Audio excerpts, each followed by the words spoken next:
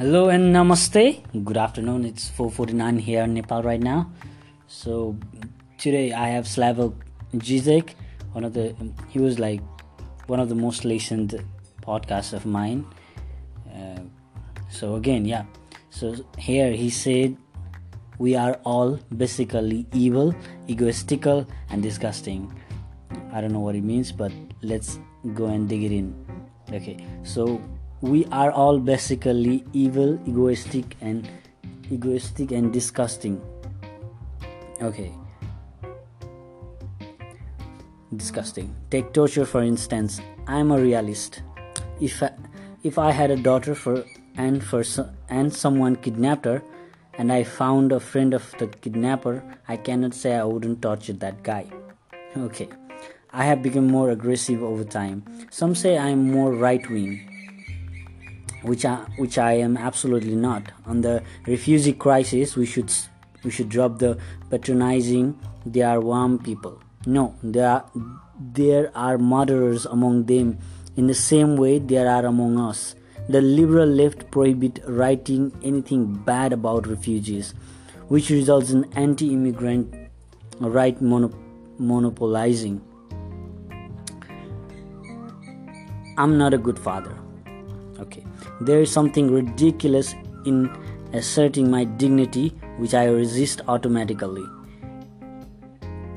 My teenage son identifies with this undermining of my own authority. When he was 14, I was mad at him and used a vulgar expression in Slovenian, "Let's the dog fuck your mother." He replied, "That already happened 15 years ago. That's how I was born." My friend called me Fidel, not because of politics, but because I talk too much. I visited Cuba once, and on TV, Fidel Castro was shown entering a meeting saying, "Comrades, 5 minutes to make some remarks," and I went to sleep. Woke up 5 hours later, and he was still talking. I hate politically correct arrogance. With black friends, in contrast to politically correct white guys, I establish real contact. How? Through dirty stories, dirty jokes. When you visit a foreign country, you play PC games about your interesting food or your music. But how do you become really friendly? You exchange a small obscenity. I'm unable to have one night stand. In my city, Ljubljana, you can tell exactly which woman I've slept with because I married them.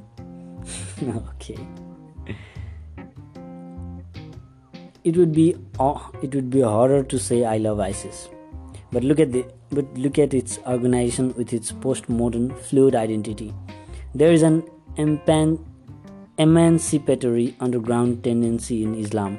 A wonderful Muslim historian of philosophy developed a claim that Aquinas misread Aristotle under the influence of Islamic poet like Avicenna, which opened up the way for modernity, gay rights, and so on.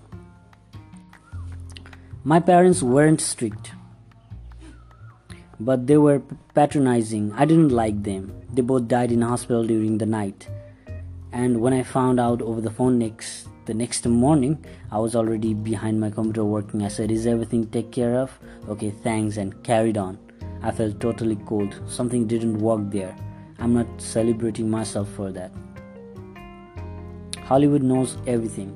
It's obsessed with dystopians like in Elysium or the Hunger Games. I really think this is one of our quite possible futures. Young people today should prepare for a big catastrophe, but engage in well thought out, local everyday struggles and not escape into moralism. Writing saved my life. Years ago, because of some private love troubles, I was in suicidal mood for a couple of weeks and I told myself I could kill myself, but I have a text to finish. First, I will finish it and then I will kill myself. Then there was another text, and so on, and I am here. And here I still am. Disparities by Slavok Zizek and is published by Bloomsbury. You can go and download bookshop.guardian.com. Yeah. Thank you so much for listening. Take care.